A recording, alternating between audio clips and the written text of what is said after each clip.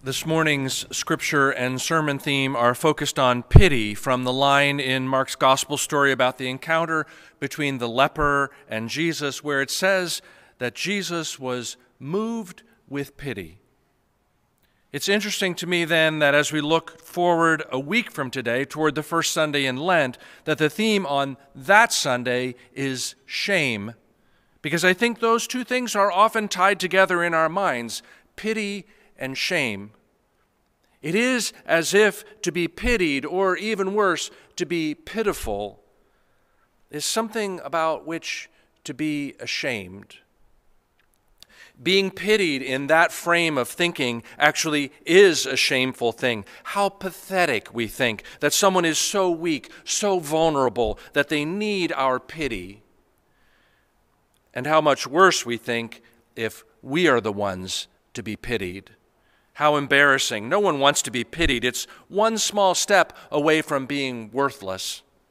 That's the way we have been taught to think about pity, as something to be avoided at all costs, as the fruit of weakness and vulnerability. Most would rather be treated with contempt than pity. Pity injures our pride. But I want to take a step back from that way of thinking, and I want us to think about pity a little bit differently this morning. I want us to think of it in a way that separates it from shame.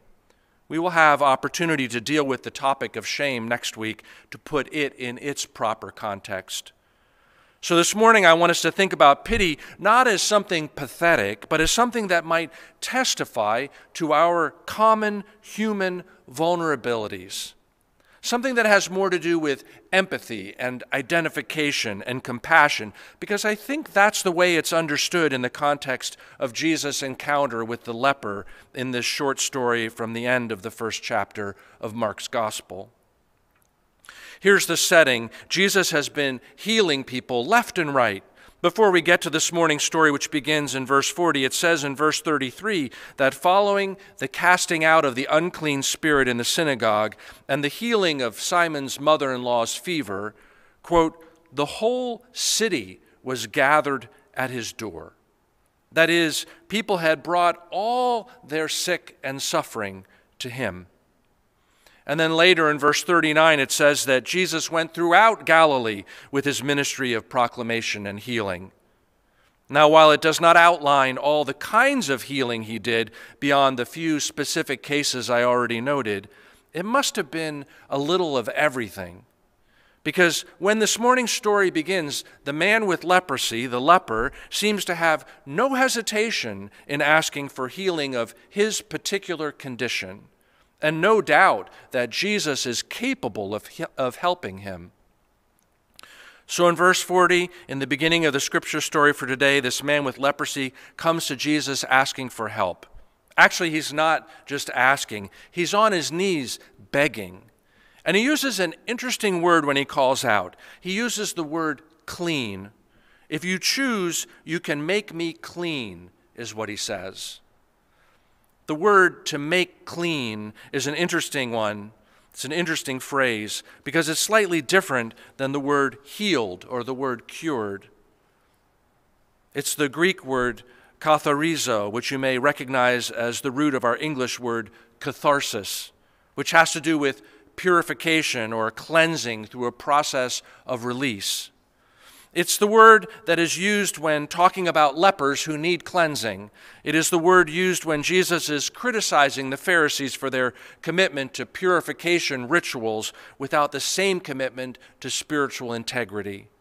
And it is the word that appears in the book of Acts when Peter has his vision of various animals that are offered to him as food lowered on a sheet, things considered unclean, and he hears a voice which says to him, "What God has made clean, you must not call profane."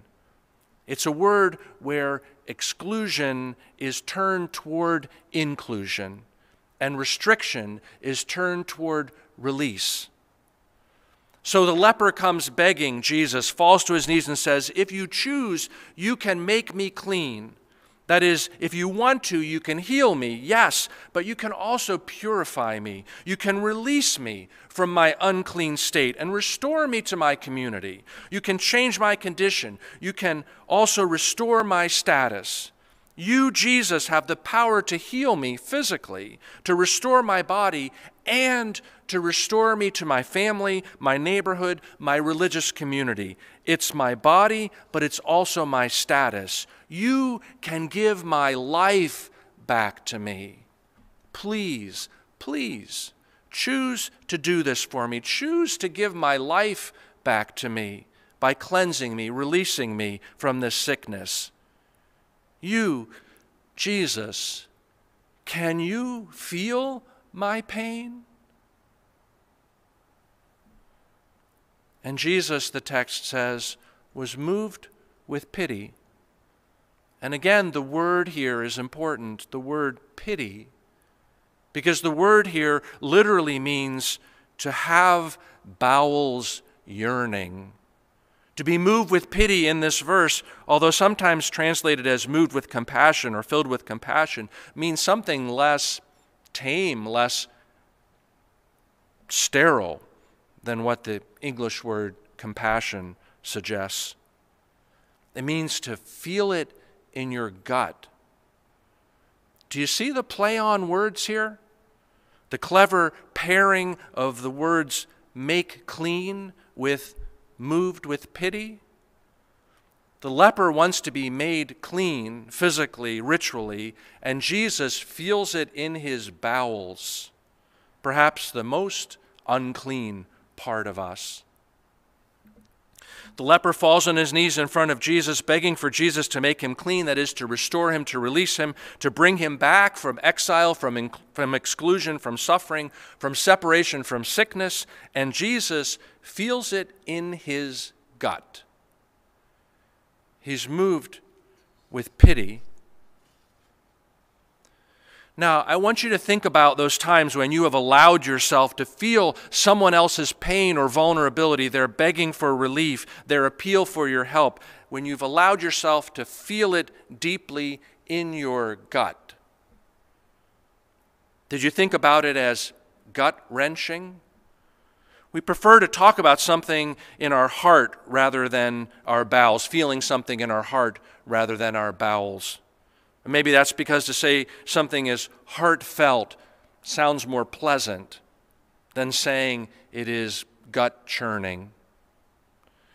But feeling something in your gut means that it is real. It is a reality check at the level of our shared human experience. It is an acknowledgement of our messy, painful, confusing, and shared human condition. And such feeling, such recognition, if it is honest, is always felt in the deepest places within us. And we need to feel those feelings, to feel someone else's pain in the place where it hurts, where it churns. Pity is not about sterile, separated recognition, not about looking at someone else and thinking, well, that person is pitiful, and then having as our very next thought, and I'm glad it's them and not me. Rather, having pity, being moved by pity, is hearing them, listening to them, feeling their pain, their fear, their need for healing or justice or affirmation, as if the same needs that they are expressing are sitting heavily in our own gut. Pity might be something like empathy, which is defined as the ability to understand and share the feelings of another, but it's more intense than that.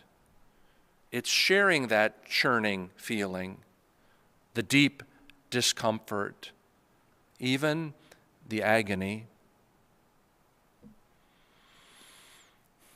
I don't particularly want to wade into the political maneuverings of the impeachment trial of this past week, what happened, how it turned out, but I will say that one part of one speech in particular caught my attention on Tuesday.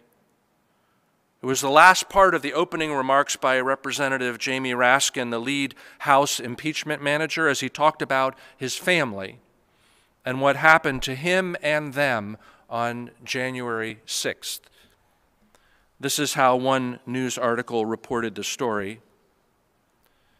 Representative Jamie Raskin, the House's lead manager of impeachment proceedings against former President Donald Trump, cited the terror experienced by members of his family during the Capitol riot on January 6th, during a tearful argument in favor of conviction on the Senate floor on Tuesday afternoon. Raskin, 58, detailed his personal experiences on the day of the riot, which took place just days after his son Tommy's funeral. The Maryland Democrat noted that his daughter Tabitha and his son-in-law Hank accompanied him to the Capitol on January 6th to provide emotional support as lawmakers met to confirm President Biden's election victory. Raskin's family members were later trapped inside House Majority Leader Steny Hoyer's office as pro-Trump rioters stormed the Capitol complex. The congressman noted that it was, quote, too late for him to reach his family. All around me, people were calling their wives and their husbands, their loved ones, to say goodbye, Raskin said. Then there was a sound I'll never forget, the sound of pounding on the door like a battering ram, the most haunting sound that I've ever heard, and I will never forget it. My chief of staff, Julius Hagan, was with Tabitha and Hank, locked and barricaded in that office, and my kids were hiding under the desk, placing what they thought were their final texts and whispered phone calls to say their goodbyes, Raskin added. They thought they were going to die. Raskin stopped several times to compose himself during the speech. At one point, he said that he apologized to his daughter about what happened at the Capitol. I told her how sorry I was, and I told her that it would not be like this again the next time she came back to the Capitol with me. You know what she said? She said, Dad, I don't want to come back to the Capitol. Of all the terrible things I saw and heard on that day, and since then, that one hit me the hardest, he said. Now, to that report, some additional information needs to be added. First, that Raskin's son Tommy died by suicide on the last day of 2020. So there was that additional layer of tragedy in the background of his life. Second, that his son was buried not days before, but one day before, on January 5th, so that his grief and his family's grief was particularly fresh. And the reason his daughter and son-in-law ended up sheltering in Steny Hoyer's office was because that was where they had been before the speeches preceding the Electoral College count started. They were there with Raskin, receiving expressions of sympathy from his House colleagues, about which Raskin also said, their expressions of sympathy lifted me from my agony, and I won't forget their tenderness. And third, that when Raskin gave this closing part of his presentation and talked, at times through tears, about the separation from his daughter and son-in-law during the chaos of what happened that day, and about their fear of death at the hands of those who had breached the Capitol, as he made those particular remarks, those who were in the Senate chamber, became completely quiet. And all the senators stopped taking notes and focused intently on what Raskin was saying.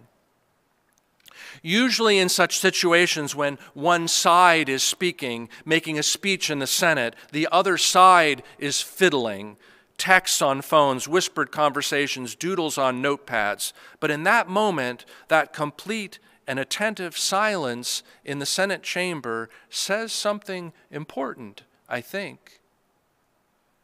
It makes me wonder, did they listen so carefully as he told that personal part of his story because they were able to feel past the politics in some deep part of themselves, some gut-clenching empathy for this man who lost his son to suicide on December 31st, buried him on January 5th, and brought his daughter and son-in-law to the Capitol on January 6th, only to face the fear of losing them as well? As he shed tears during the telling of his story, did they pity him in the way we have often thought of pity? Oh, how sad for him having all this happen on the heels of the death of his 24-year-old son. But that has nothing to do with me. Or did they feel something with which they could deeply identify? Something to share of common pain and fear?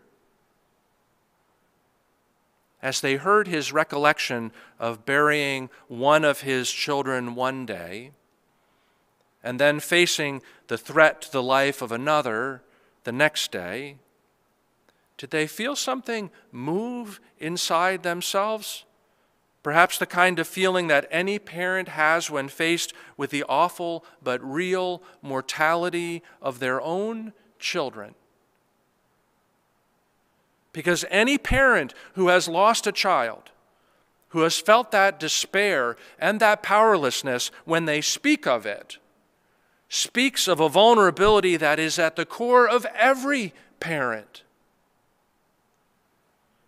And if any parent who has so far avoided such pain is willing to at least imagine such pain, that imagining will be something that sits in their gut. And that's what pity is, or at least should be. A willingness to share such feelings of sadness or fear or grief at the gut level. Now, the question for us is this: are we willing to go there? When someone is standing before us in the midst of their own pain or suffering or sickness or wrenching grief, are we willing to go there? Are we willing to allow ourselves to step close enough that we feel another's suffering, another's pain in our own gut? To imagine that what is happening or has happened to them could just as well happen to us. And if we won't lean in, is it because we are trying to protect ourselves from our own feelings of vulnerability by not getting too close to someone else's vulnerability? Will we refuse to offer pity because we don't want to hold up a mirror to our own powerlessness? We may fear whatever makes us weak and whatever reminds us of our own vulnerable humanness, but let's not back up from another's need or another's pain because we want no reminders of our own need or our own pain. Sometimes it seems as though we are programmed to do everything we can to avoid being pitied or pitiable, because we are afraid of revealing to each other our common humanity, which has vulnerability at its core. But every time we try to avoid our common humanity, we delude ourselves as we pretend that we are better or safer or stronger than the one we pity. I could never have leprosy. I could never have a child who commits suicide. I could never have to barricade the doors to keep out a mob. That's something that happens to other people, to other weaker people, people who make mistakes that I haven't made, to people who are unlucky or not careful. But the truth is that we are not immune to tragedy or misfortune or illness or accident. And when any of those things happen to others, we should not turn away, because their humanity is our humanity. Their vulnerability is our vulnerability. Their powerlessness is our powerlessness. If we are going to be afraid of something in those moments, it shouldn't be a fear of sharing our weakness. We should instead fear the temptation to deny our weakness. Because we dare not forget this, that pity, being willing to receive someone, to join someone in their vulnerability, makes us more human. While rejecting someone else's vulnerability makes us less so.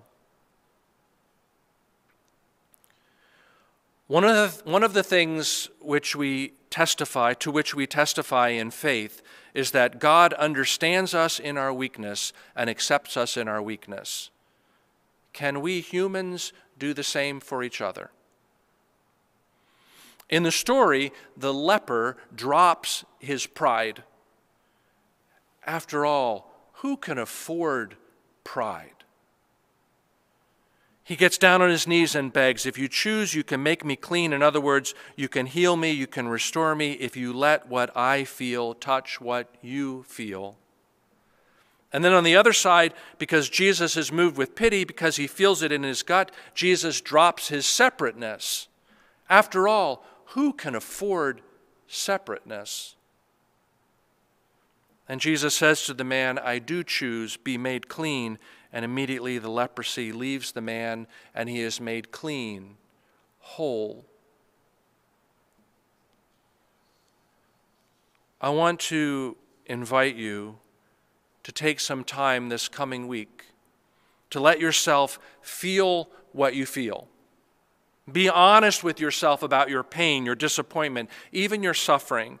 But then I also want to invite you to consider going one step further and taking the risk of trusting someone else to see that vulnerable space within your own life and to offer it without worry about being pitiful. And at the same time, to be willing to turn toward rather than turn away from someone else's vulnerability, to be the person who feels another person's pain in your gut.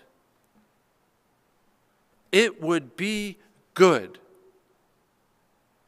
if we could make emotionally courageous connections.